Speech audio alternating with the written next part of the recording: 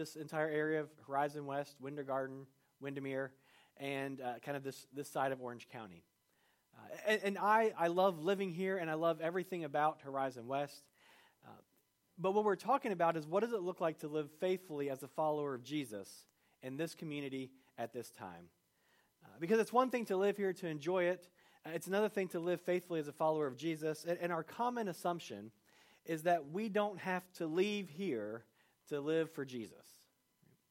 The first week we debunked a few myths that say that the suburbs are places where faith goes to die, or where people's creativity goes to die. I mean, some really kind of rough stuff.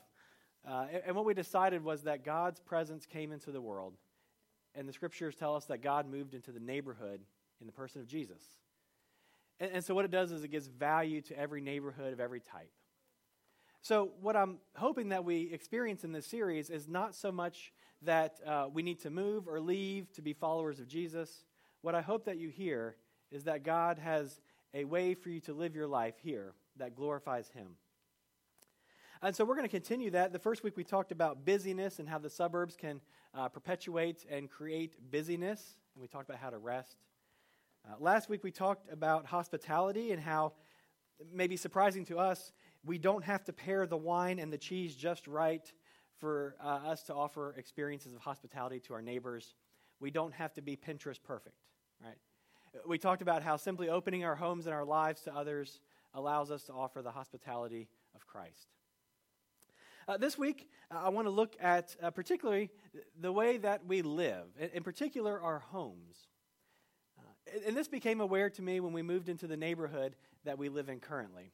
And a few of us are in this community, so if I get anything wrong, you can correct me afterwards. But when we moved into the house that we live in currently, we began to meet the neighbors. And the first thing that we noticed was our neighborhood is incredibly friendly. And our assumption is that it's because of the people, right? I'm bragging on our neighborhood. But it's also because everyone there is new. Like if you'd been there for like 2.5 years, it's because you built, and that's the longest term that anyone had been there. The second thing I noticed was everybody kept throwing out numbers.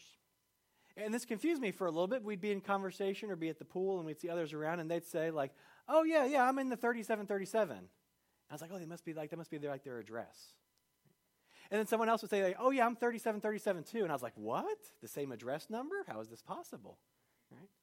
And then someone else would say, "Oh well, I'm 2127 or I'm 3009." And it took me a while to realize that they were not talking about their street address. They were talking about their model of their home, right?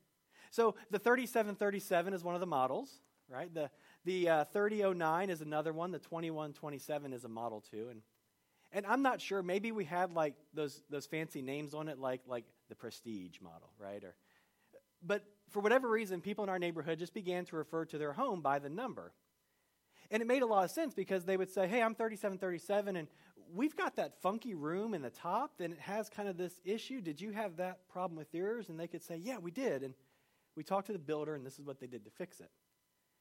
And so I noticed early on that this became a way that the people in our neighborhood could very easily identify where they live and fix the problems that they were experiencing or share a commonality. It took me a little while longer to realize that these inspired names of numbers were really just the square footage of the homes.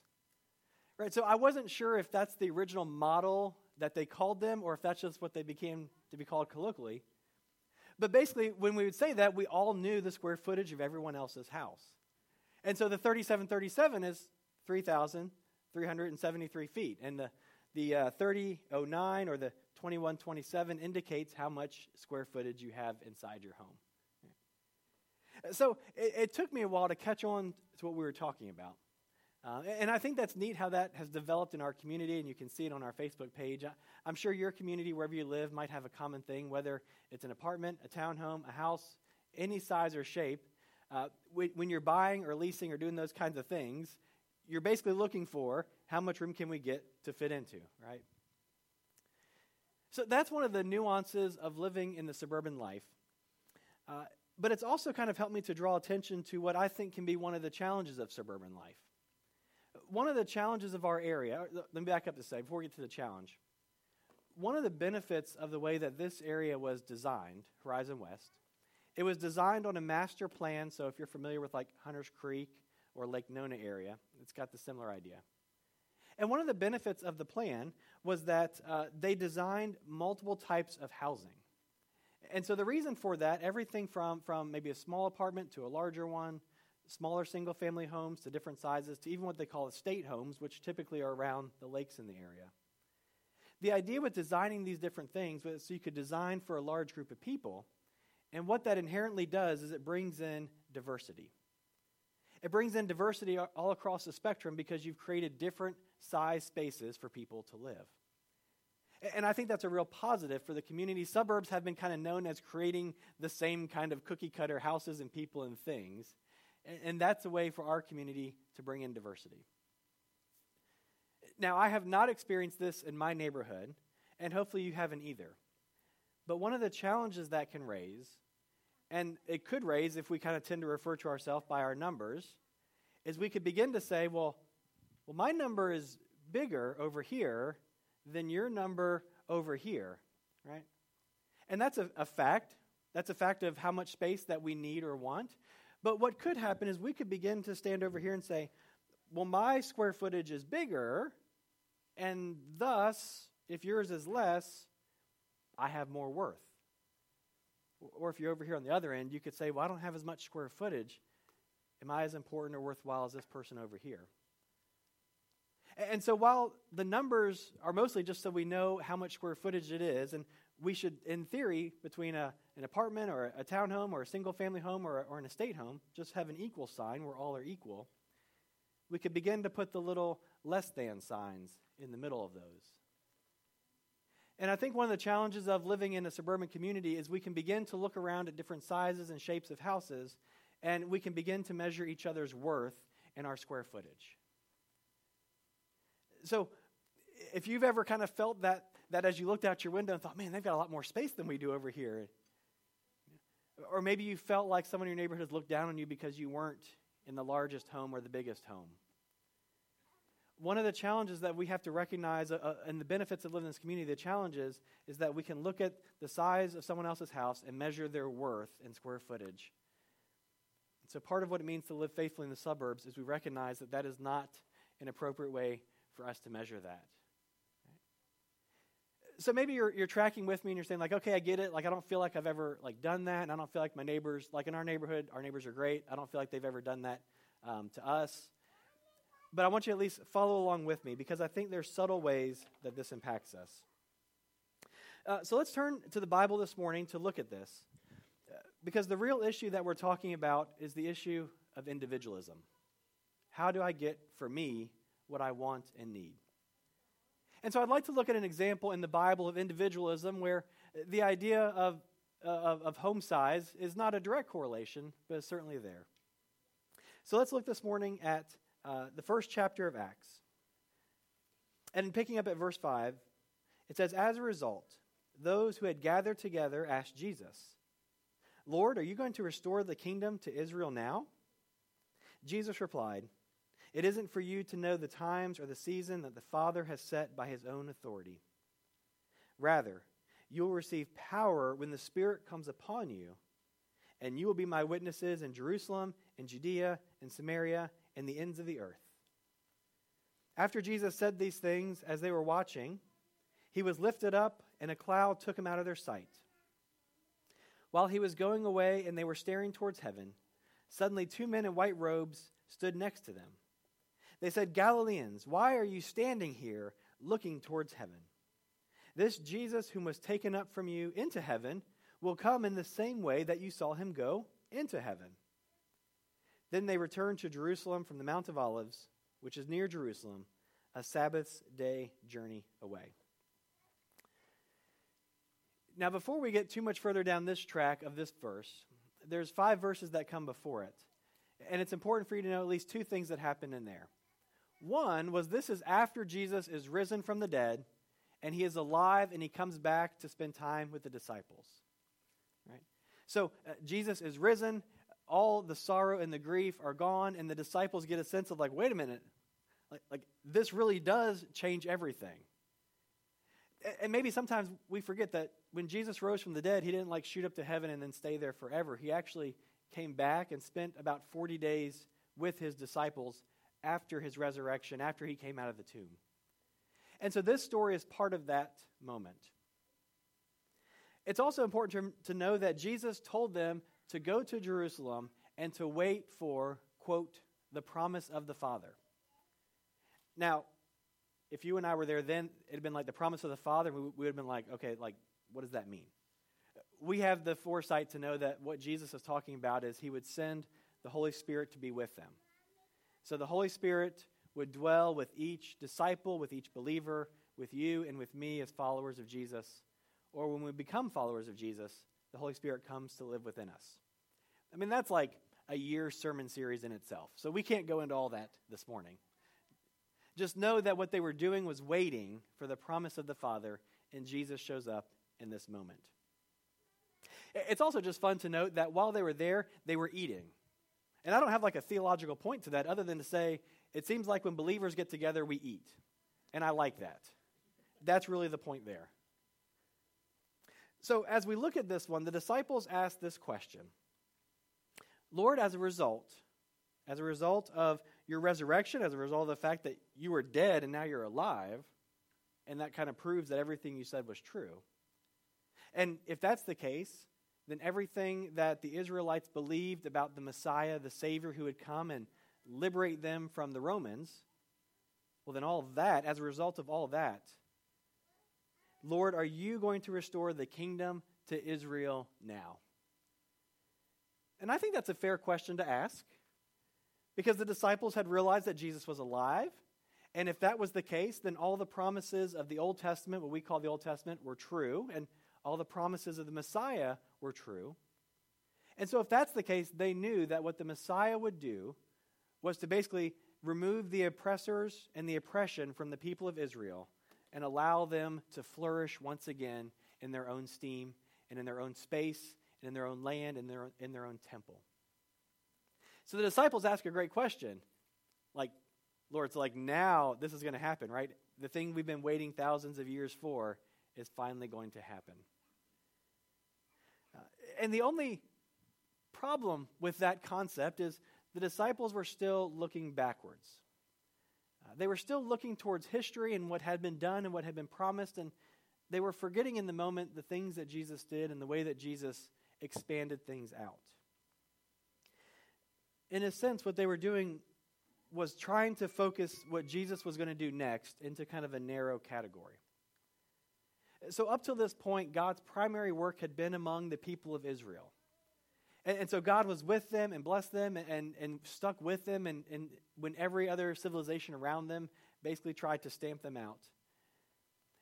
And so the disciples are thinking about the people of Israel, and they're saying, now will you do for them what you've always promised?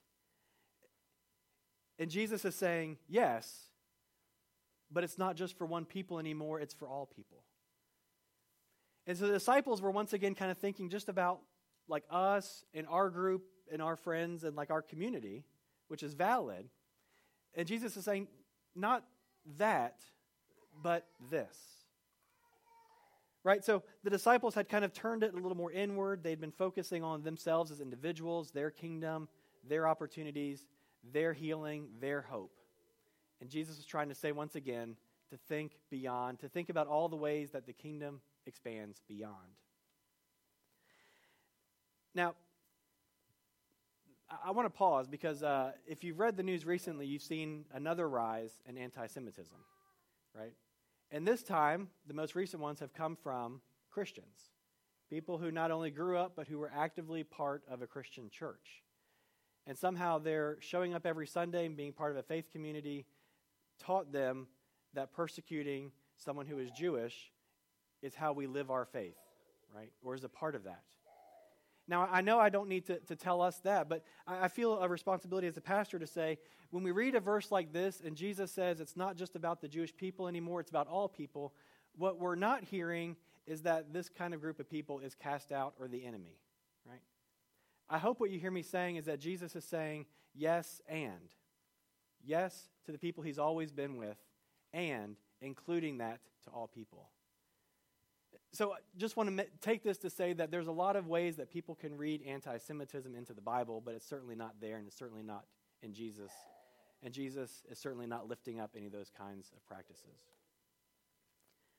What he is doing is inviting the disciples to think about including all people. So he tells them that it isn't for them to know the time when he will come back and return and to do those kinds of things. He was saying, like, don't worry about that question. I've got something bigger for you over here. Don't worry about what you need or what you want over here. That's valid, but I want you to think about how we include everyone.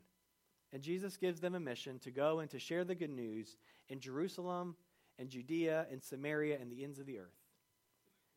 Now, I know that everyone here is like a geography student, like I was in college, and that really gets everyone excited to look at maps and stare at those kinds of things. I know everyone likes that, or if you don't, humor me. But it's interesting when Jesus says that, he says Jerusalem, which is where they were, and then he says Judea, which is the surrounding area, and then Samaria, which is the place where no one goes because those people are unclean. Right? See what Jesus is doing there? And then the ends of the earth. And so he says you begin local, you stretch it out to your region, you think about those who are excluded, and you think about the world. And in this context, as we talk about faith in the suburbs, what I want us to see is that the first place he calls the disciples to share the good news of Jesus is right there where they already were, where they were already putting down their lives. The greatest opportunity that you and I have to share the good news is right there on our street, right there with the neighbors whose houses or whose apartments are around or above us or next door to us, the ones we share a wall with or a yard with. We can go to the far ends of the earth, and that is valid and important and needed. But the place you and I are called to do the most good, the most often, I believe, is right there on our streets. We have the greatest opportunity for impact right there. And sometimes we're looking so far out and so much further out that we miss the greatest ministry opportunity that we have. So he tells them that they have this mission to go and to do this and to start local. And he says not only that, but you're going to receive power and authority, which is helpful, right? And that's what the Holy Spirit will do, is to give them the power and authority to speak on God's behalf about the things of God. And then, while he was going away, all of a sudden, imagine this conversation just for a moment. Imagine this conversation. Jesus is there, he's talking, it's great, you're enjoying it, it's good. And then all of a sudden, he just kind of like levitates up and like goes up into the clouds. I mean, that's what we're dealing with here. So what would your response be if Jesus is like lifted up and goes into the clouds? My response is like the disciples, I'm pretty much going to stare at that because I've never seen that happen before, right? And I'm probably going to keep looking up because I had no idea that someone could do that. And I don't know, maybe he's going to come back down, right? So we can understand why the disciples find themselves caught staring up at heaven when Jesus is lifted up and goes back to heaven with the Father and the Son and the Spirit.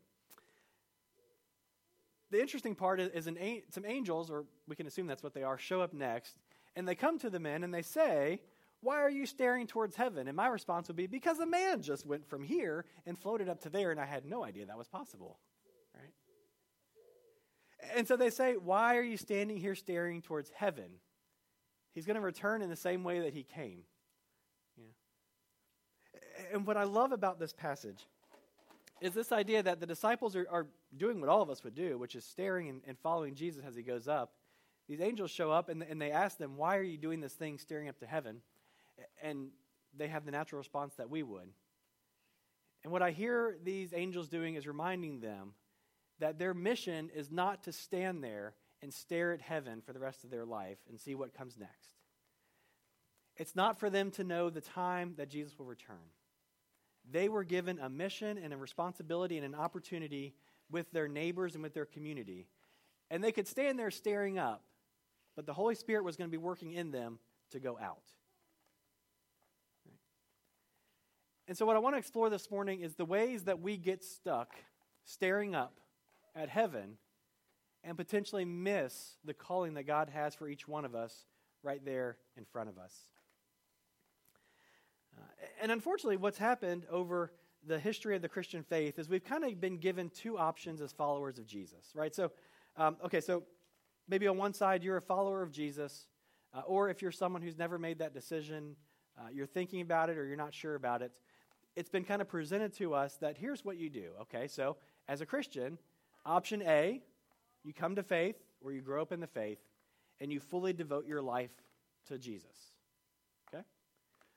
Or the other option is option B. You're fully devoted or fully wrapped up in the culture of the world. Okay, and you can see how when you present these two options to someone who is a follower of Jesus or who wants to be, are you going to be fully devoted to God or fully involved in the culture? It doesn't feel like much of a choice, does it? Right? Like, obviously, this one is what you're trying to tell me is right, and obviously, this thing about being part of the culture is wrong. Right?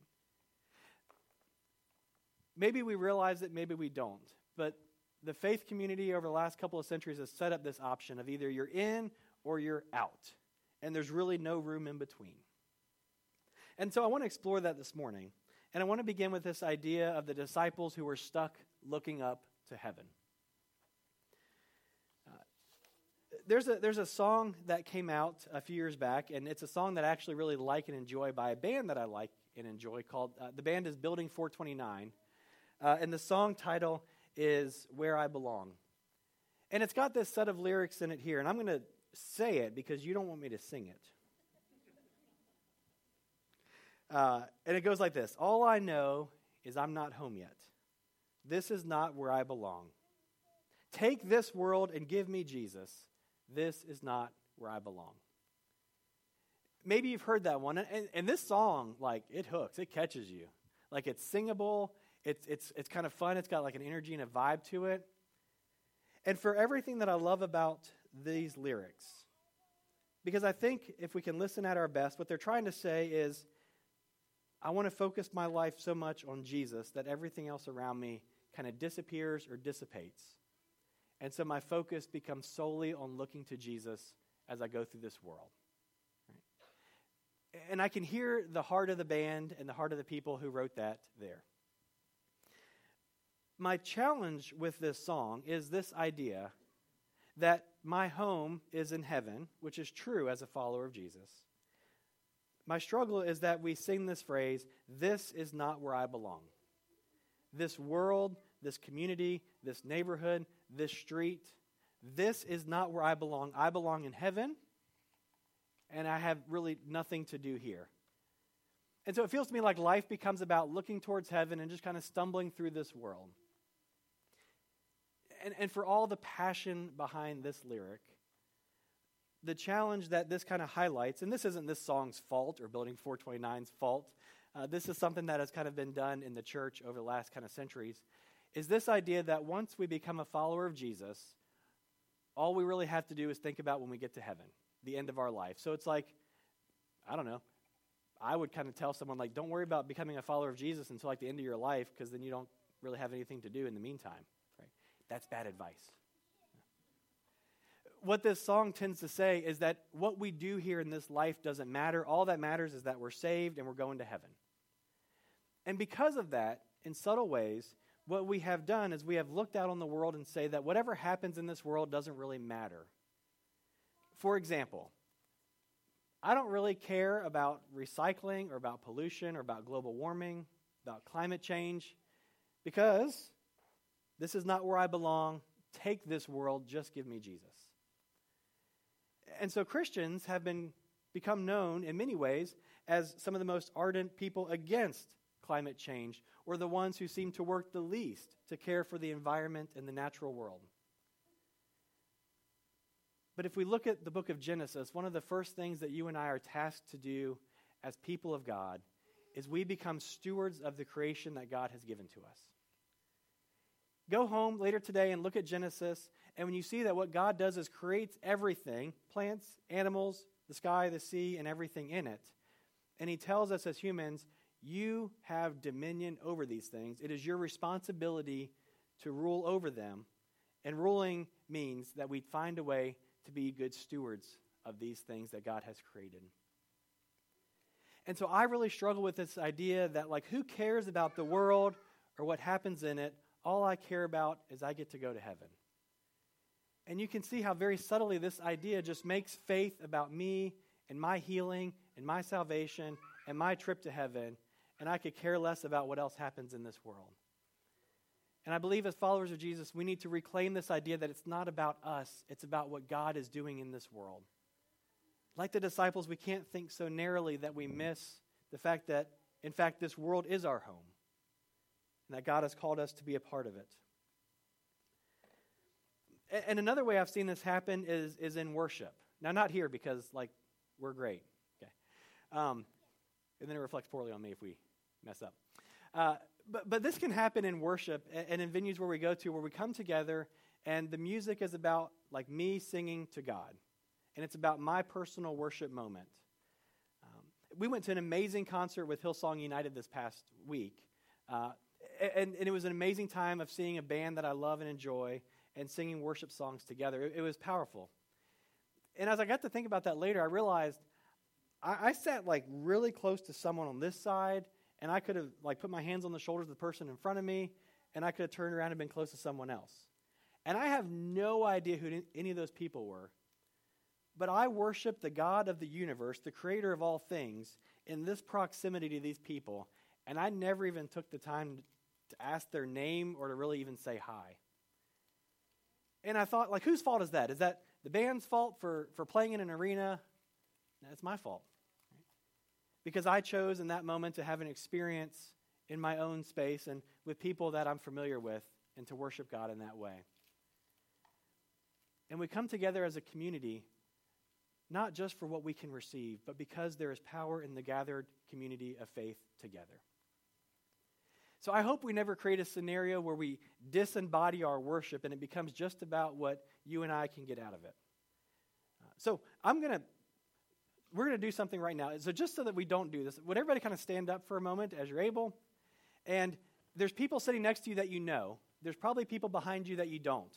And I just need you to turn around for a minute and introduce yourself and say your name and say, I am glad to worship with you this morning. So take a moment and do that. Say your name, tell them that you're glad to worship with them this morning.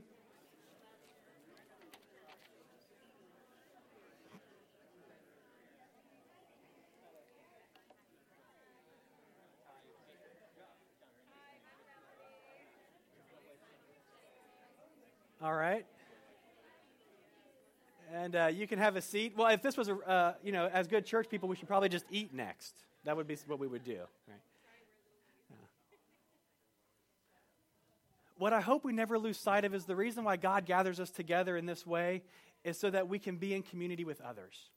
Our faith is about the vertical relationship with God, but it's also about our horizontal relationship with others.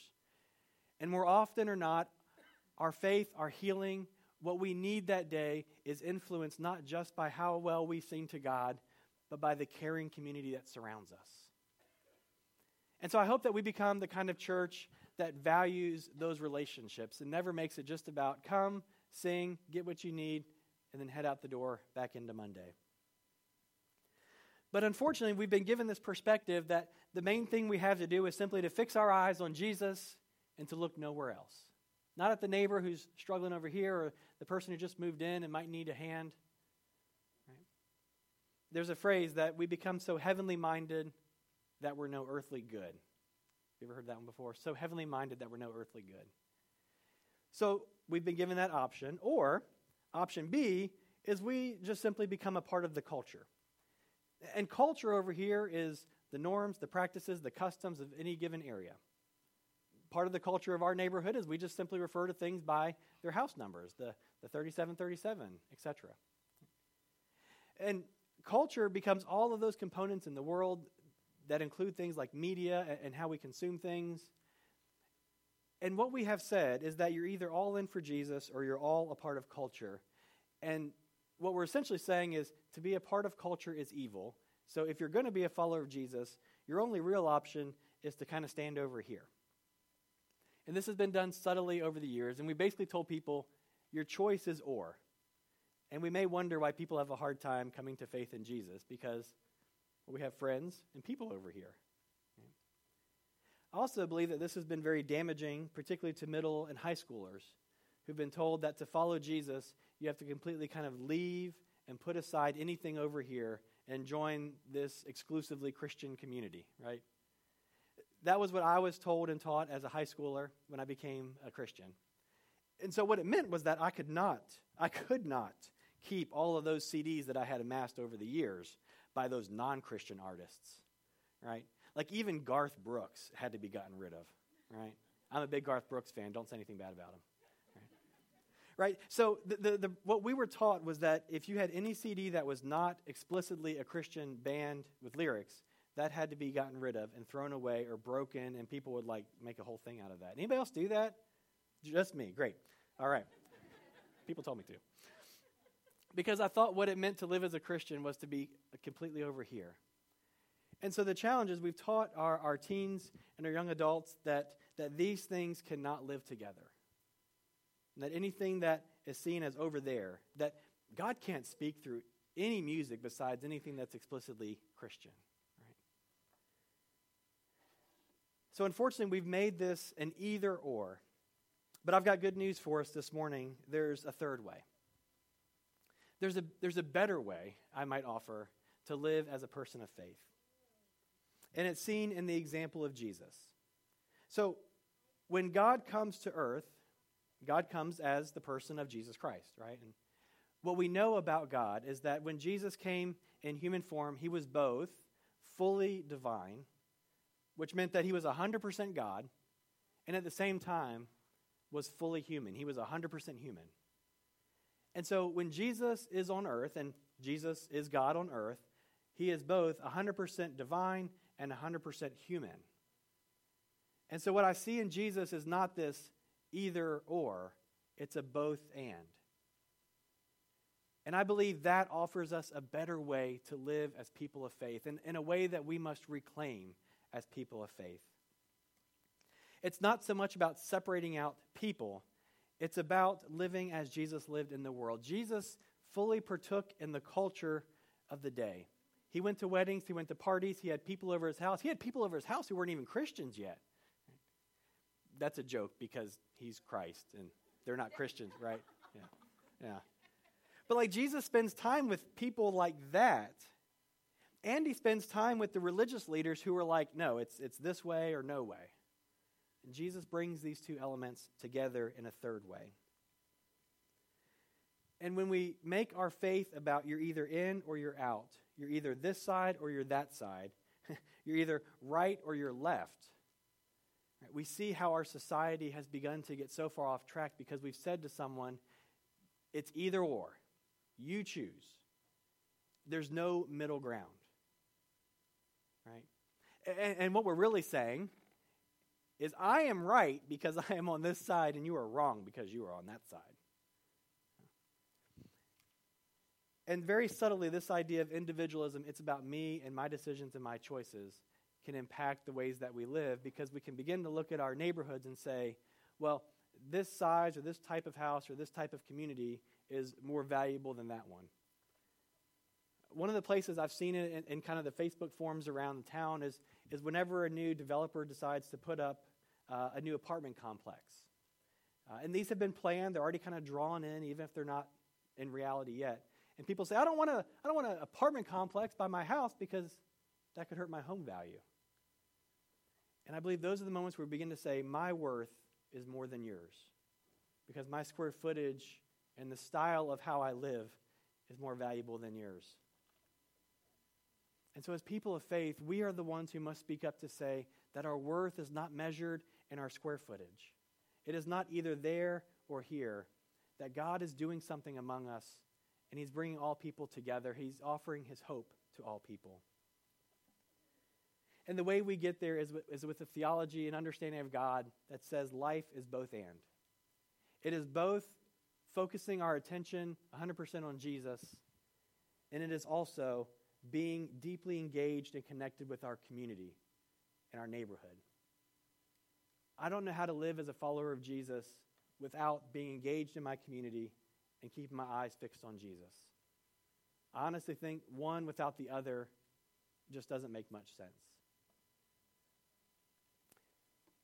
And so my hope for us, in particular today, is that we find ways to live faith together. And I believe that it's best practiced on Sundays and then lived out during the week. So that's why I asked you to introduce yourself to others, is to keep that corporate nature going. That's also why after the prayer time today, we'll share together the Lord's Prayer. Because we say it together, because it includes we and our language, not just I and me language. And it's something that tells us that we are walking in a stream of faith that has gone on long before us and will go on long after us. So as we think about this community, Horizon West, I believe we have a unique opportunity that I don't know any other community or another place that I've lived has. The unique thing about this suburb is it's only half built, right? The unique thing about here is that it is not fully developed yet. One of my favorite quotes is this one here that says, sometimes you have to create what you want to be a part of. And in this area, it doesn't exist. So if you want a Wawa, which I do, you have to play some role in helping to make that happen. If you want a community that is inclusive and welcoming, you have to do something to create it. If you want a neighborhood that lives differently or shares meals together or invites others to be a part of it, then you have to create it. The unique opportunity we have here is this area is not built, it is not established. We're missing key things like a post office, like another gas station besides one of them, right? The plans and the physical structures for this community are needed and they're kind of designed. But we also need the values shaped. What does it mean to live in this area? And how can we as followers of Jesus help to shape that? I believe, as I said, that you have the greatest opportunity in the place you live with the neighbors who are around you to help create the culture of what Horizon West will be for years and years to come. And while we could go big and do big things, the best ways we can influence that culture is by living as Jesus lived right there on our street. Welcoming the person who's new, grieving with those who are struggling, helping someone who needs help. And it doesn't have to be something big. Those small, tangible acts become ways that we share the good news. So I want to invite you to think this week as we continue in worship about how you are called to lead God's kingdom on your street. It doesn't mean you have to stand on the corner with like a megaphone and like preach to your neighbors because like they will not love you for that, even if they're already a Christian. It's more often shared through those tangible acts as a follower. And I want to invite you this week to lift up your eyes, to see those who are around you, but to not lift up our eyes so far that we miss the work that Jesus is doing right here around us and in us and through you. And so as we've been offering each week, here are a couple of counter liturgies that help counter that individualism that you and I can struggle with from time to time. They're spelled out there, but if you go to today@citrus.org, you can see a lot more detail about some practices that you could do this week, something that's simple, that will help you fix your attention on those that God has given to each one of you. So take a picture, visit that, save it in your browser, and that can be a way that you can pray through and live out this week. So what I'd like to do is to give us a moment in prayer to come and to connect with God, because we've connected with each other. But I'm sure that there are things and people and places on your heart this morning that you would love to offer to God. So in a moment of silence, I want to give you space to offer your prayer to Jesus, who is present with us this morning. Let's pray.